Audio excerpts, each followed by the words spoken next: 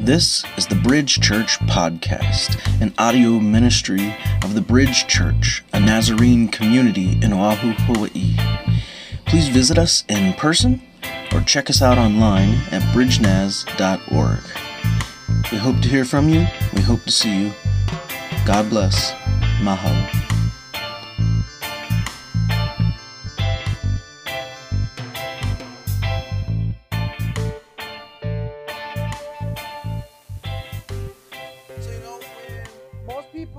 Of Genesis, they think, as you've heard me say before, of the first chapter, the creation poem, the account, right, of God creating the world and everything in it.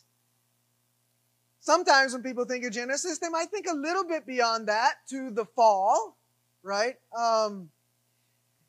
which comes just a couple chapters later. Some, when they think of Genesis, may even go as far as the flood of Noah. Some may go all the way up to Babel, the Tower of Babel or Babel when they think of it. But I would contend that in the minds of many, however, the stopping point for thinking about Genesis is chapter 11 or before. Chapter 11 is the Tower of Babel. But we've gone verse by verse and chapter by chapter through this story. And as we know, man, there's so much more in Genesis than just those couple of big events. Genesis 12 and beyond is just chock full of meaning. We've been following the story of our ancestors throughout this family novel of ours. And one thing that we can say for sure is this: they were screwed up. Right? They were messed up. And truth be told, there's about one, maybe two chapters dealing with the creation stuff and 48 dealing with messed up people. That's really how you can think about Genesis. 48 chapters dealing with our messed up family, who, by the way, have paved the way for us to be messed up too. And so, as I said before, when it comes to Genesis, some get hung up on whether, on an ethical and moral, or whether it's all about evolution, right? Or is it all about creation? Some sort of hunker down and talk about that. But really, as we read Genesis, and as we get past Genesis 2, we see that at least on an ethical and moral level, nothing has really changed. There has been no evolving. There's been no evolution in terms of morality and ethics. On an ethical and moral level, we see all the same things happening in Genesis still today. We still lie, we still cheat, we still swindle and deceive and so on. We have not evolved in that sense at all. Right? So today's part of the story, which is actually one of the most, if not the most, troubling parts of the whole story of Genesis, is going to remind us of that. So if we have eyes to see and ears to hear, we'll find that the scene that we're about to enter into, which to many, Genesis 38 is going to seem like an interruption. Like, why is this here? Well, it actually has a whole lot to teach us. And one of the great truths that it points us to is that each of us, regardless of how good or honest or upright we might consider ourselves to be, each one of us has blind spots. We have intellectual blind spots and emotional and relational blind spots. We have spiritual blind spots. We all have blind spots. And while the term blind spot actually originated with like the eye and a certain physical malady impairing sight, most of us know the term blind spot today from driving, right?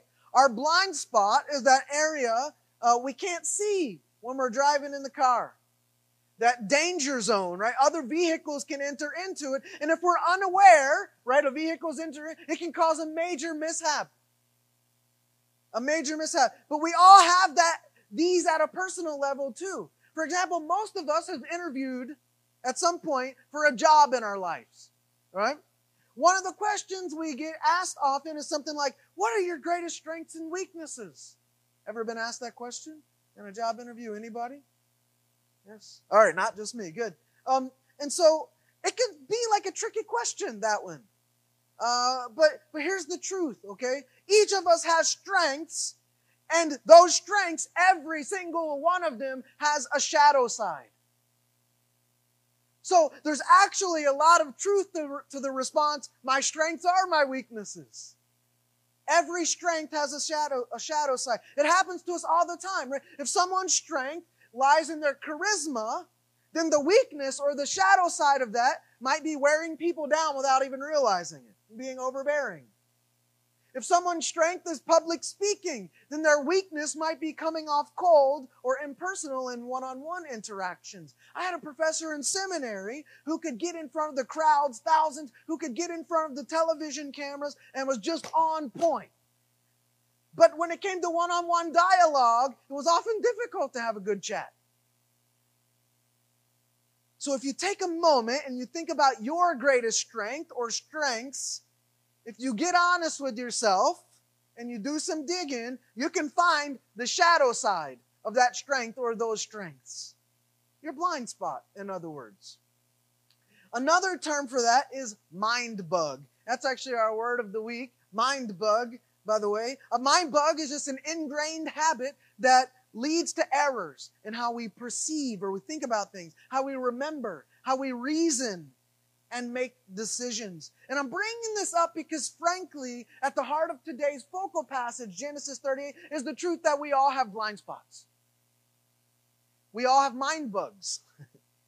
And if we fail to recognize them, and if we fail to own up to them, if we fail to have eyes to see them, and we fail to have the courage to be honest about them, then just like the danger zone in driving, that blind spot, we stand the chance of some wreckage, some devastating consequences and mishaps. And so I invite you to keep that in mind this morning as we turn to the scriptures. We're going to turn to this really troubling story. It's a troubling story, guys. Genesis 38. We're going to read this together. All right. Here's how it begins. It says, at that time, Judah went down from his brothers and visited a certain Adulamite, whose name was Hirah. So you remember that this, at least in the narrative flow of Genesis, occurs after Joseph has just been thrown into a pit and subsequently trafficked or sold into slavery, which will occur and play out in Egypt. Now, I just want to point out a few things here. First, let's remember who Judah was, okay? Let's look at the family chart together. You remember this. You can see Judah here. He's number 4. He was the 4th and youngest son of Leah. You remember Leah, the wife that Jacob hated, right? He loved Rachel but hated Leah, the text tells us. His oldest brother was Reuben. You can see the number 1 there. And Reuben took one of his dad's concubines as his own and committed adultery and incest with her. His other brothers, Simeon and Levi, you'll remember, were murderers and thieves. Simeon and Levi, they raided the town of Shechem, as we read a few chapters back. And so Judah's big brothers, to say the least, were not good examples for him. And his mom, Leah, right, she was the deceiver who tricked dad on the wedding night. Needless to say, he's not got a lot going for him, Judah. He's not got a lot going. And this chapter portrays him in a way that is not at all flattering. In fact, he comes off as a scumbag or a sleaze. Keeps his family pedigree going. And so, second, I want you to notice that it says he went down from his brothers. And again, you remember, Joseph has just been trafficked and sold into slavery into Egypt by his brothers. He had no choice. But Judah is the kind of guy who's chosen to go away from his brothers on purpose. Not sold into slavery, but he's chosen to go away from. That's his choice. So we're already starting to see a contrast here between the kind of person that Judah is and Joseph is. And that's going to be really important for next week's passage as well. Where did Judah go? Well, that's the third thing. He went to visit some non-Israelites. That is, some Canaanites. And that's a bad idea throughout the story of Genesis. In particular, he visits an Adulamite, this man named Hirah. And later in the story of God's people, Adulamite territory actually becomes the location where the tribe of Judah is sort of stationed. And so as I told you before, right, you have to always keep this in mind. We have to pay attention to the opening verses of a story or a chapter because they frame everything. They're often the little details that thousands of years removed from when this actually happened right? We can stand the chance of missing them and sort of, oh, a Dolomite. We can just read past that. Went down. We can just read past that. But the original audiences, or the close to original audiences, would have picked up on these little nuances. So we're getting a picture here of just what kind of person Judah is, and it'll be a stark contrast to the kind of person that Joseph is. And the next few verses are going to just lay it all bare. Okay, Judah apparently isn't aware of his own mind bugs or his blind spots, but we as readers, we get to see them. We're given a window into them. And they're not pretty. But maybe, just maybe, we can learn from his blind spots, and in so doing, spare ourselves some heartache. We're going to keep reading. The next verse says, there Judah saw the daughter of a certain Canaanite man named Shua. He took her and went into her. Again, this is a troubling story. So we just read that Judah was going to visit this man named Hirah, and while he's doing so, he meets another man named Shua. Shua can either mean rich or sad. It can mean either one of those terms. And it turns out that Shua is a Canaanite man, and he has a daughter who, of course, is also a Canaanite.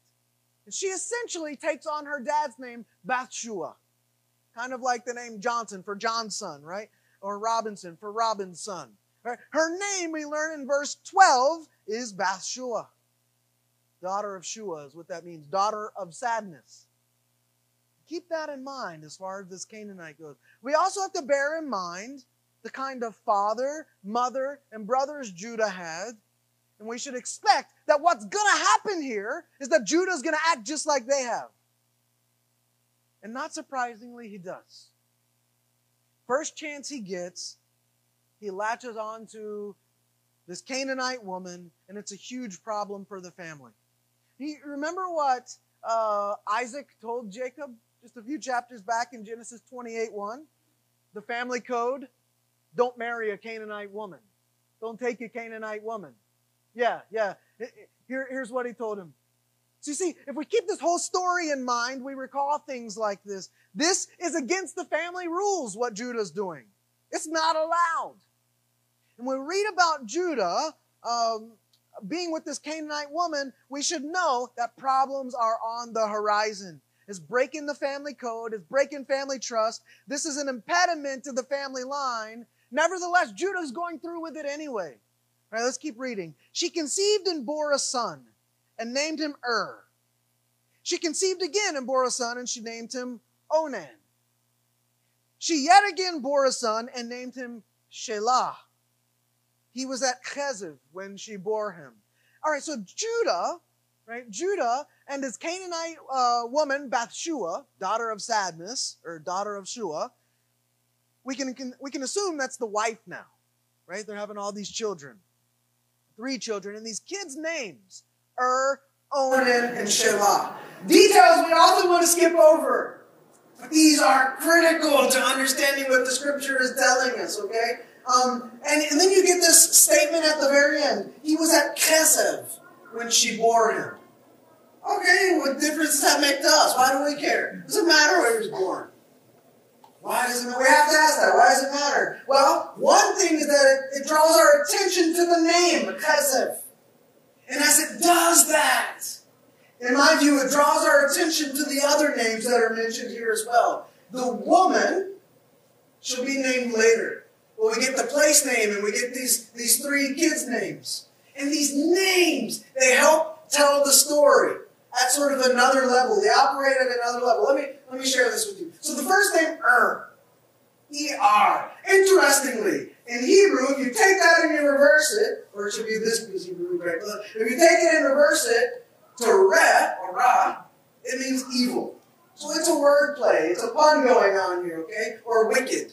That's what it means. The name Onan means something like pain or mourner, mourning. The name Shelah means delusion. And Cheziv means disappointment. So you see, if we don't pay attention to the names that are kind of lost on us when we're thousands of years removed, we're missing all kinds of clues as to what the story is going to be about. The names to the Hebrew speakers here reinforce the story and tell the story at another level. And they're introducing to us, right at the start, these themes of sadness and wickedness and mourning and delusion and disappointment. It's kind of like Snow White and the Seven Dwarfs. Right? The names help tell the story. Grumpy, dopey, sneezy, sleepy, bashful, Doc, and happy. That's precisely what's going on here. Just using the names to help tell the story. All right. So, in other words, the text couldn't help but scream at us like any louder. Hey, y'all, the names are giving the story away. They should tell you what's about to happen. They give us clues as to the characters and their blind spots, you see. And when we turn to Scripture, we tend to identify with the good guys in the story, the heroes in the story. But I think we're invited in this case to see ourselves in each of these characters, to see them for who they are, but to see us in them as well. We're invited to see their blind spots and realize I have the very same blind spots going on in my own life. We just got to have eyes to see and be honest with ourselves. And if we do, it can keep us from experiencing some of the same heartaches they do. Let's keep reading. It says, Judah secured a wife for his firstborn, and her name was Tamar. Judah's firstborn, was wicked in the eyes of Adonai, and so Adonai killed him. Ooh, that's troubling on a few levels. Judah has a son, and when he grows up, he finds a wife for and the wife's name is Tamar. She's a Canaanite, and so he's perpetuating the problems, you see. That's what the story's telling us. This is the same Tamar we find in the genealogy of the Gospel of Matthew, Jesus' genealogy.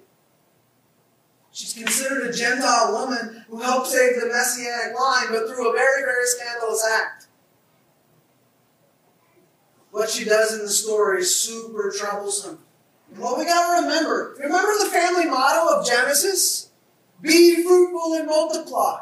That's the whole MO, the whole motto of Genesis. The idea, right, was to fill the earth with people. Why? Because people are made in the image and likeness of God and they bear God's glory. And so if you populate the world with people, everywhere you look, you're going to get to see God's image and likeness and God's glory. And God has this very specific family that He's trying to work through to make this happen. But the family, as we've seen, keeps disobeying.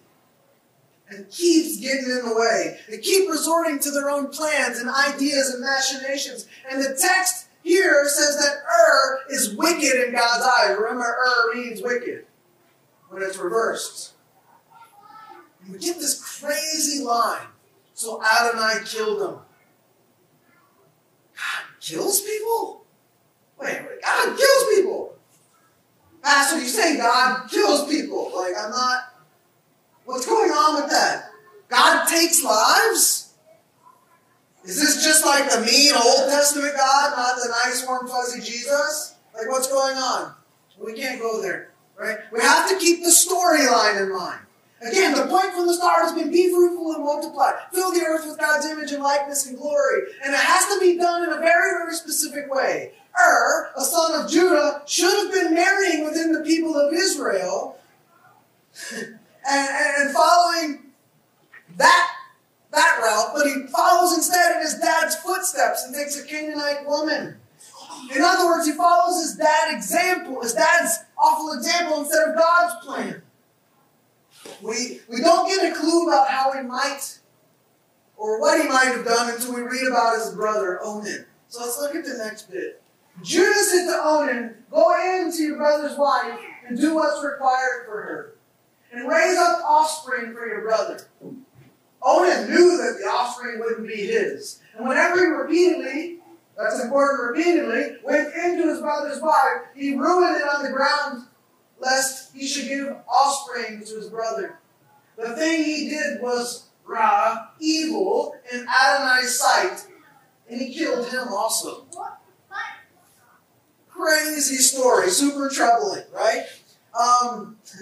What's really important here is this verse 10. At the very end, we have that word also. It's there in Hebrew as well. He killed him also. It's important because it tells us that whatever Onan was doing was essentially or similar to what had been doing to deserve the same punishment. It's not the spilling of the seed on the ground that's the issue. The problem is disobeying God's plan. And not only that, but purposefully acting to thwart God's plan. This is and Onan acting in such a way as to use Tamar for pleasure, using her. And in a way, abusing her. And at the same time, getting in God's way by doing all that. So remember, Abraham made a covenant with God. You've got to keep this in mind. There was a promise. That's what essentially what a covenant is. It's a promise. And the covenant of circumcision, you remember, was to mark each of Abraham's descendants as God's slave or God's servant. And the reason it's circumcision is because it's the part of that body that gives life. So you see, God's circumcised people, as God's people of the promise, are not really breaking the promise now, but they're actively trying to thwart it. They're using the part of the body that marks them as God's slave to say, essentially, God, I'm not your slave. I'm going to do with this part of my body whatever I want. And I don't want to fulfill your plan. So they're using the part of the body that's meant to set them apart as God's people to engage in abusive behaviors and illicit behaviors with those who are not considered God's people. It's like using that part of the body to give God a big finger, right? It's an absolute undermining of everything that God has called his people to up to this point. And so if they're going to start using that part of the body that's meant to give life for this wicked purpose, then they themselves shall not have life. The consequences were steep. And maybe you're thinking, so if I get in God's way, he might kill me? Don't mishear me when I say that, right? It's not up to me, first of all. It's up to him. But just as God gives life, he can take life away. Now, I'm not saying that every time someone dies, God is taking them away either. I'm not saying that. Don't mishear me on that. Not at all. That's not the point. I'm saying that in this case that we're reading about right here, God who gives life is being undermined, and well, it's his prerogative to take the life he's given if he so desires. You've got to be comfortable with God's sovereignty. He's sovereign. And at a very minimum, as troubling as that might seem, it should give us pause. So if you're really worried about that and concerned about it, then don't do it.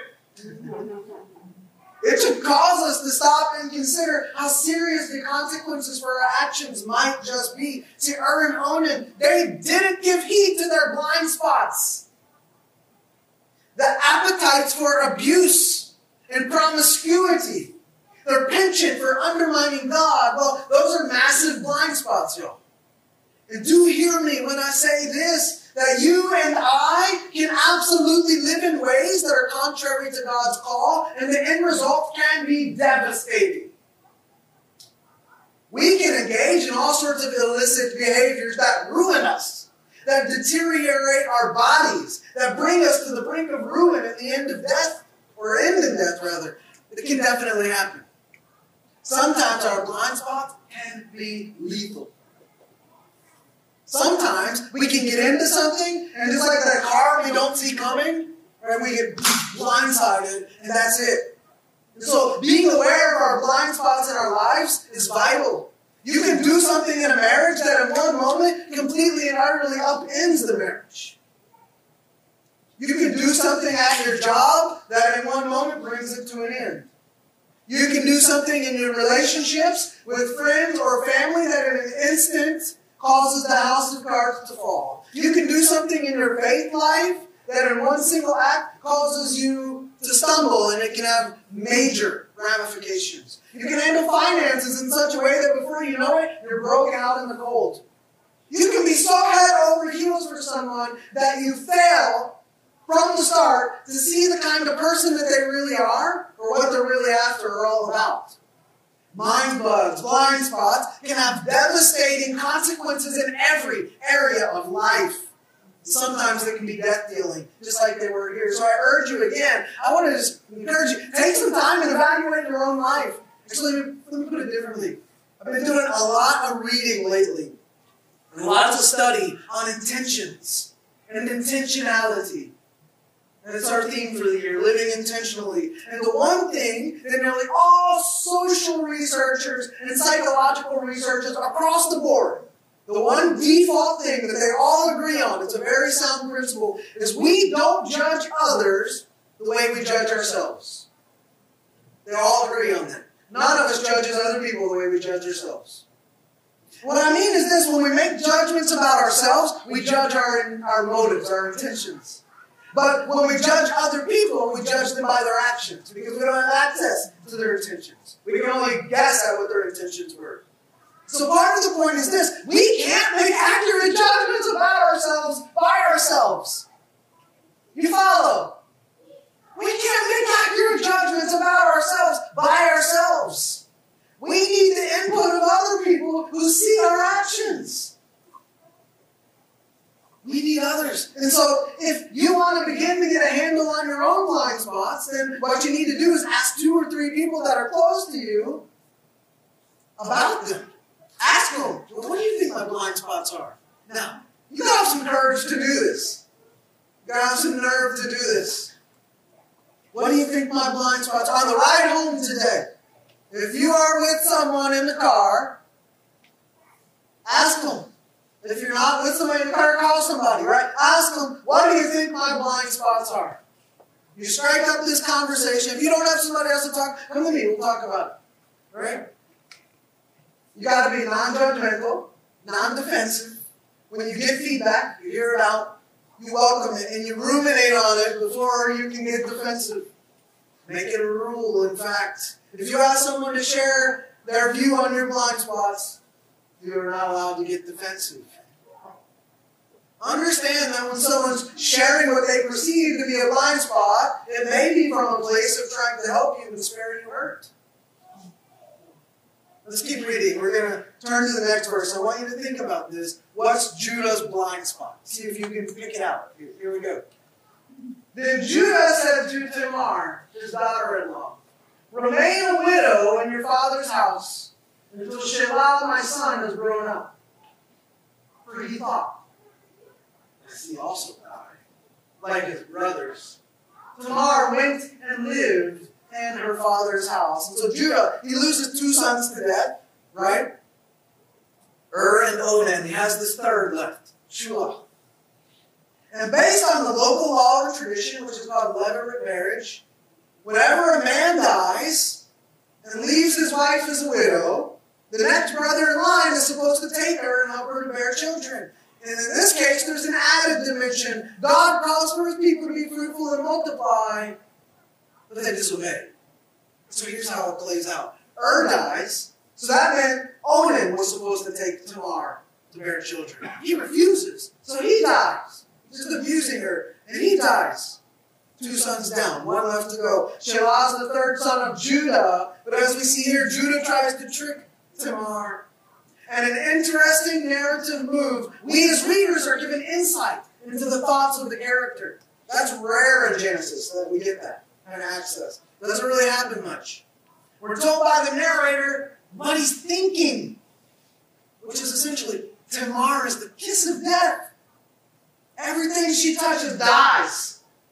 I don't want her anywhere around me or my only son left. What's the blind spot here? Okay, well, there may be many, but the one that readily comes to my mind is assuming. Making assumptions. It's almost a superstitious kind of assuming. He assumes, and he does so wrongly. He assumes that the reason his 2 sons died were because of Tamar. So he's blame shifting. As a parent, he overlooks the fault of his own sons, of his own children, and he shifts the blame instead to Tamar. He assumes that she's the cause. And let me just tell you, parents, you're pros at this. You are. You often assume the best about your own children, and you are ready to shift the blame when you can or when you need to. He's assuming, and his assuming leads to blame shifting. And the text has already told us his sons didn't die because of Tamar, but because of what? Their wickedness. Their abuse, their depravity, and their willingness to undermine God's plan for this family. You see, he makes an assumption and he thinks he's right. He's not open to hearing anything else but that. He's not open to hearing anything but that which confirms the view he already holds. And his view is that the problem can never lie with his family and his kids. Gotta be somebody else's fault. Tamar's. I don't know anybody like that. Know anybody who blame shifts, who assumes. Anybody who can't handle a perspective that isn't theirs. Yeah, when I ask you, do you know anybody? I hope you know that I'm pushing you to look at yourselves, because I got to look at myself too. Because the reality is, if I'm honest with myself, I've done all of this. I've assumed, I've blame shifted, I've been closed off to other views. Like I said at the start, we are invited to put ourselves in the shoes of these characters, and if we do, the dividends we reap can be rich. There's a massive blind spot Judah has, and the consequences can be devastating. As you've heard me say many times, sin rarely exists in isolation. Like roaches, where one sin exists, you can expect to find more. This blind spot of Judah is sinful in nature because it comes from a sinful place, and it is in all respects simply a carrying on of his son's activities to thwart God's plan. That's all it is. Instead of doing right, he simply kicks Tamar out and sends her to Dad's house. No intention of caring for her. This was a very shameful and abusive act on his part. Like sons, like father, or like father, like sons. They have no regard for this woman, Tamar, and they're simply continuing to mistreat and use and abuse her. It gets worse. After many days, Bathsheba, the wife of Judah, died. And Judah was comforted. That's weird. And went up to his sheep shearers to Timnah.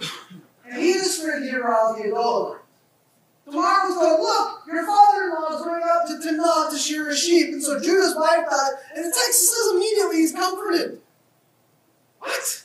Comforted that she died? Was she just a nag or something? Like, how's he comforted by that? I don't know. I think the text may be saying he's comforted in a different way. Notice where he goes. To his friend Yerah the Adullamite. Where have we heard about him before? Earlier in the story, right? If you're a smart reader, you remember we met this guy right at the start of the story. And Judah's decision to go to him in the first place is what led to this whole string of problems we have now. And so he goes right back to him. Sounds kind of like addiction. Addiction can blind. So we should know that since he goes right back to this person, problems are on the horizon. It's interesting. The text tells us he goes up at the time of the shearing of his sheep. I could dwell on this for a long time. I could say a lot about this. But you know that there were a lot of festivals in ancient Israel, right? Many feast days. Lots of festivals. And they were oftentimes, those festivals, marked by times of drunkenness and promiscuity.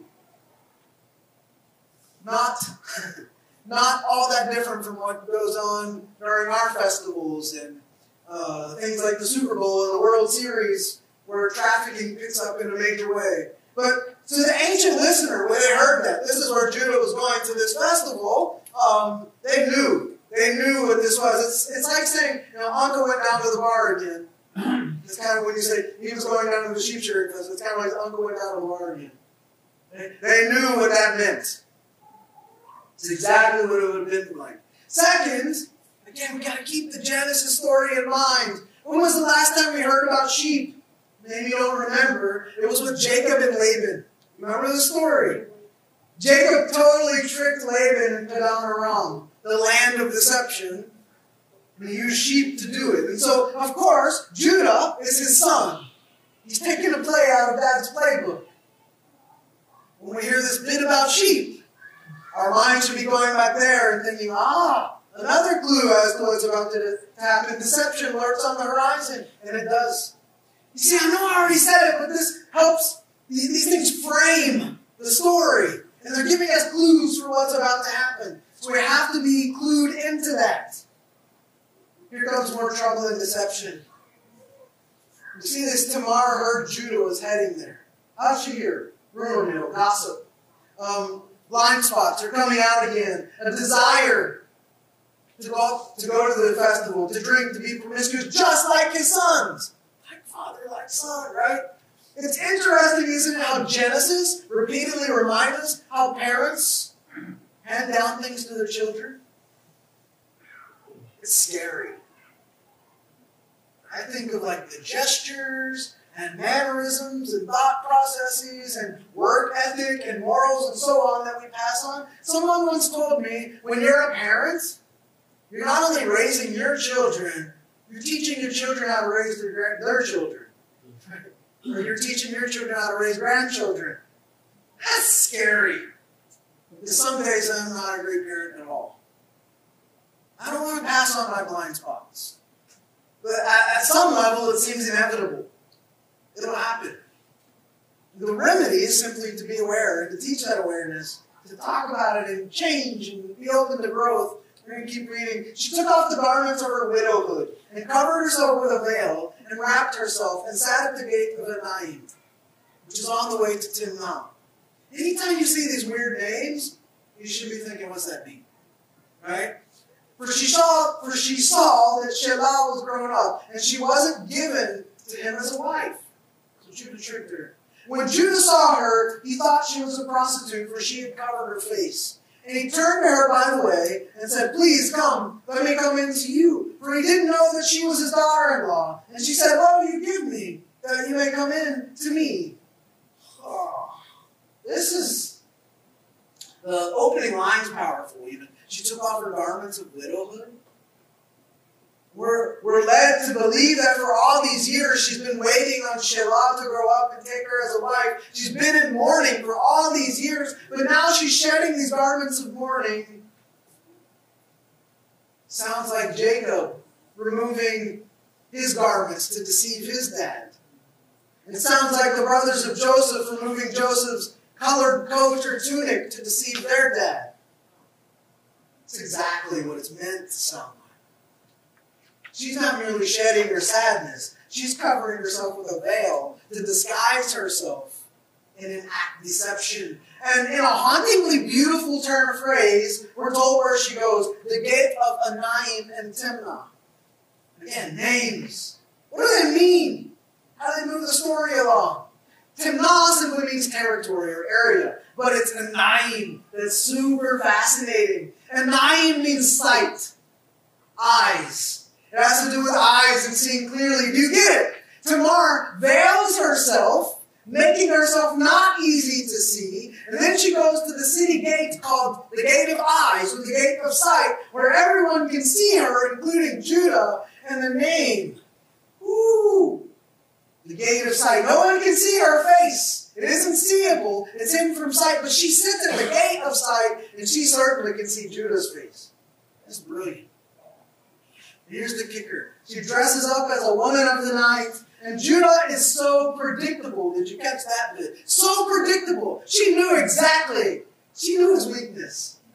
She knew his blind spot. She knows his sickness and how to exploit it. He doesn't have eyes to see his blind spot, but she has eyes to see his blind spot. And she's going to manipulate that blind spot and make him realize it. I'm not saying we all need a Tamar in our life, God forbid. But I am saying that having someone in our lives who can help us see blind spots, our weaknesses, and we need that. I have too many of them. I need people to help me see them. I need to help people see theirs. We help one another. We need someone in our lives who will see our blind spots without trying to manipulate us. We take advantage of them. Someone who sees them and can help us see them ourselves and learn and grow from that. Tomorrow, she knows what she's doing. She strikes up this deal and asks, if we do this, what do you give me? It's so awful. we get the results in the next few verses. He said, look, I'll send you a young goat from the flock. She said, will you give me a pledge until you send it? He wasn't there. And he said, what pledge will I give you? She said, give me your signet and your cord and your staff that's in your hand. And he gave them to her and came into her. She conceived by him. And she arose and went away and put off her veil from her and put on the garments again of her widowhood. So there we have it, the deal. They strike up a deal for a goat. Crazy. Definitely some adultery involved, possibly some incest too. Where one sin exists, you're bound to find others. Doesn't have a goat on hand as things get underway. And so Tamar essentially takes the ancient equivalent of his phone, wallet, and keys. She takes his signet, his cord, and his staff. The signet was like a ring or a medallion with his family name and probably his family symbol on it. Perhaps the symbol of a lion. It had a little hole in the middle, right? So it could be worn as a necklace, which is the cord part. She takes a staff, which also will have the family markings. Essentially, she now has this man's identity. She saw his blind spot, and she owns him now. These things, they don't just connote family leadership. They specifically have to do with like priestly kingship. And with one act, she essentially usurped or undermined or brought into limbo his entire identity as a priest king of this tribe. Don't miss that, because now at this point we come to the realization that in life our blind spots affect other people. Yes? Yeah. Our blind spots affect other people, and they can affect them deeply and profoundly. If we're not willing to see and manage our blind spots, we can jeopardize others and their futures, their social status, and so on. And so we have to be intentional about looking into our own selfishness, our own blind spots, and seeing how they might affect other people, not just us. You follow me? When we're going to make some decisions, we often just maybe do it without thinking about how to affect others. We want this or we want that. We often just do it without thinking. We want to go here or we want to go there. I want.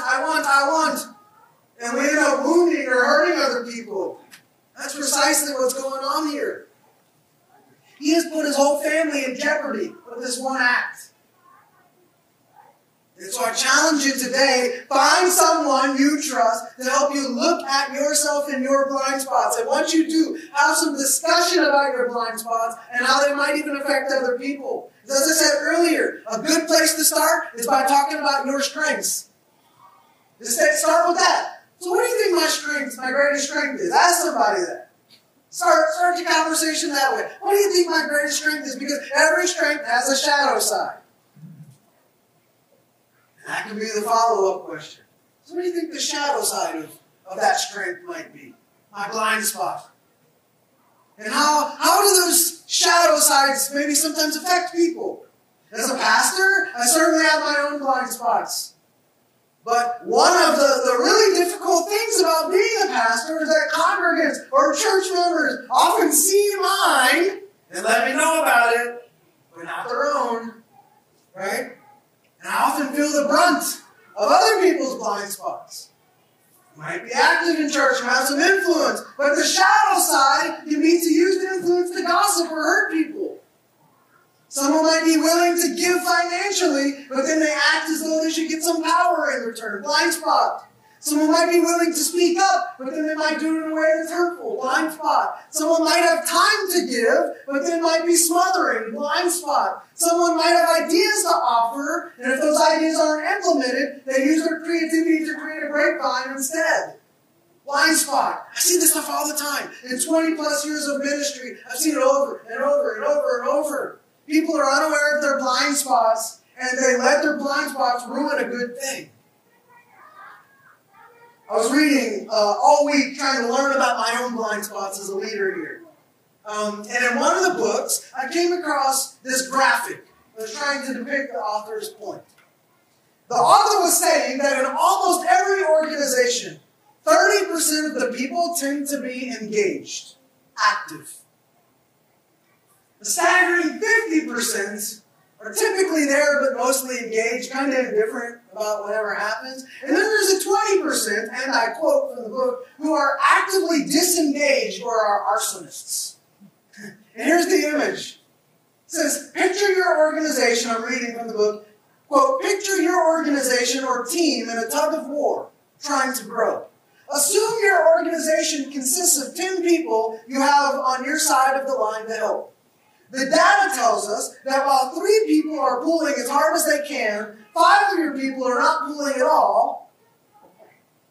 They're pretty much indifferent. And 2 people are trying to cut the rope with a knife and set the rope on fire at the same time. That's chilling. Funny, but chilling. It's upsetting data. And it holds true, as I said, across the board, regardless of whether it's a church or business or school or whatever. And so, if we know this, how can we be intentional about making sure this isn't something that we overlook at the bridge? How can we be intentional about changing this kind of thing if it exists here? How might we apply this even in our own family lives? How about our work situations, our friendship circles? There's a lot to be learned. This week I polled a bunch of random people from the bridge. Okay? I asked them all the same exact question. What is the purpose of the Bridge Church? I wanted to see how much we might or might not be on the same page. If you were to ask me, just me, what was the purpose of the Bridge Church? I would say deep study, deep service, deep prayer, deep community. That would be my answer. Not the right answer. It's not the right answer. But it's sort of our tagline. It's an answer. But here are some of the responses. I'm going to share them with you that I received to that question. And you can judge for yourself whether we're on the same page or not. Maybe you would detect some blind spots or connotations, some things I missed. I don't know. Here's the first. The purpose of the Bridge Church is to, 1, live intentionally to where our lifestyle draws people to Christ. 2, second response, to teach people how to go deep into their spiritual life. To teach people about God. To be a community committed to deep learning and deep living with the aim of impacting the broader community for the sake of the kingdom. To grow God's kingdom. To share Jesus' love to those that don't know Him. To draw closer to God and go out and reach people. To grow deeper in our relationship with God and then take that out into the community in which we live.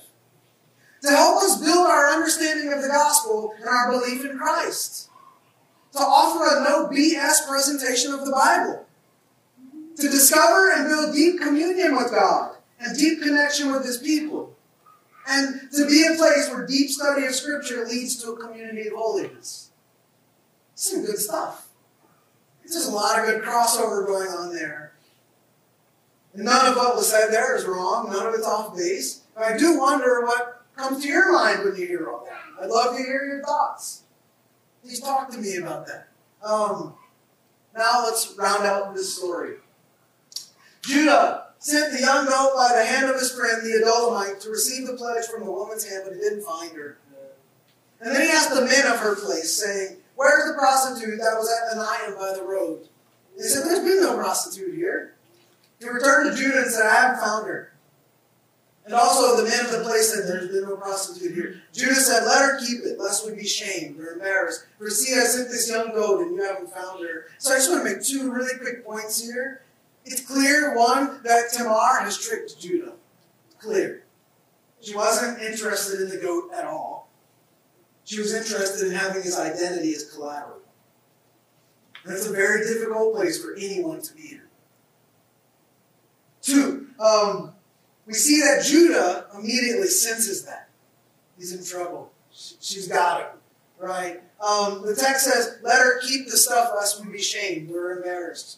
He's very worried about being embarrassed, found out. It's alarming. He's not concerned about what he did. He's not concerned with how he treated the woman. He's concerned about being embarrassed in public. Concerned with the fact that he'll no longer be able to give his good reputation or to have his good reputation as a front to do bad things. And there are a lot of people like that. They do wrong. They don't care how they hurt people in the process, even if they're hurting themselves. They'll do what they want, and they'll put up a front if anyone tries to call them on it. And you see, a lot of us are more concerned than we'll often admit about maintaining our reputation. I'm not saying it's wrong or bad, but it can be when it's obsessed over and when it's used as a front. The reality, guys, is that none of us is as good as we think we are. Not a one of us. We all give ourselves way too much credit. I'm sorry if that sounds like a downer, but it's the truth. Every last one of us. There's an old saying that goes like this: if anyone thinks ill of you, don't be angry with him, for you're far worse than he thinks you are. Deep down, we all know there's truth to that. If people had access to like our thought reels all day, we'd never go in public again. So we all have these mind bugs and blind spots, and we got to own them. Here's how the story ends. About 3 months later, Judah was told, "Tamar, your daughter-in-law, has played the prostitute. Moreover, look, she's pregnant by prostitution." And Judah said, "Bring her out and let her be burned." When she was brought out, she sent to her father-in-law, saying, "I am pregnant by the man who owns these." What's she holding up? She also said, Please examine carefully whose these are, the signet and the cords and the staff." Judah recognized them and said, "She's more righteous than I, because I didn't give her to Shelah, my son." He knew her again no more. And the time of her labor, look, twins were in her womb. And when she gave birth, one put out a hand, and the midwife took and tied a scarlet thread on his hand, saying, "This came out first," or "This one came out first." As he drew back his hand, sure enough, his brother came out. And she said, "What a breach you have breached for yourself." Therefore his name was called Perez. And afterward his brother came out, who had the scarlet thread on his hand, and his name was called Zerah. This is setting us up for more problems, right? It's inverting the order again. Everything comes to a head. It's all exposed. Tamar masterfully manipulates her father-in-law, and in the end, she unveils herself. She ultimately, though, unveils Judah. She forces him to recognize and come to terms with his blind spots. And he says, "She is more righteous than I am." I mean, okay, that's not really saying much. They're both kind of curvy and sleazy, right? Neither of these, Tamar or Judah, are righteous. But in this act, this one bit of saving grace is that Tamar, more than and more than Onan, and more than Shelah, and more than Judah, is concerned with carrying on the line of Abraham. This Gentile, Canaanite woman has more concern for God's command and plan than these men of Israel did. And it's Tamar, of course, one of at least 4 Gentiles who in the course of Israelite history are responsible for carrying on Abraham's line, which gives us the birth of the Messiah, Jesus. And even though this is all jacked up, there's lots to be learned about blind spots, lots. One last thing I want you to notice is that even though Judah's comment, "She's more righteous than I," isn't saying much, he does go on and admit his sin. Brings us to our bottom line, and we'll wrap up here. God can only use you to bless others when you recognize your blind spots, admit your mistakes, and confess your need for Him.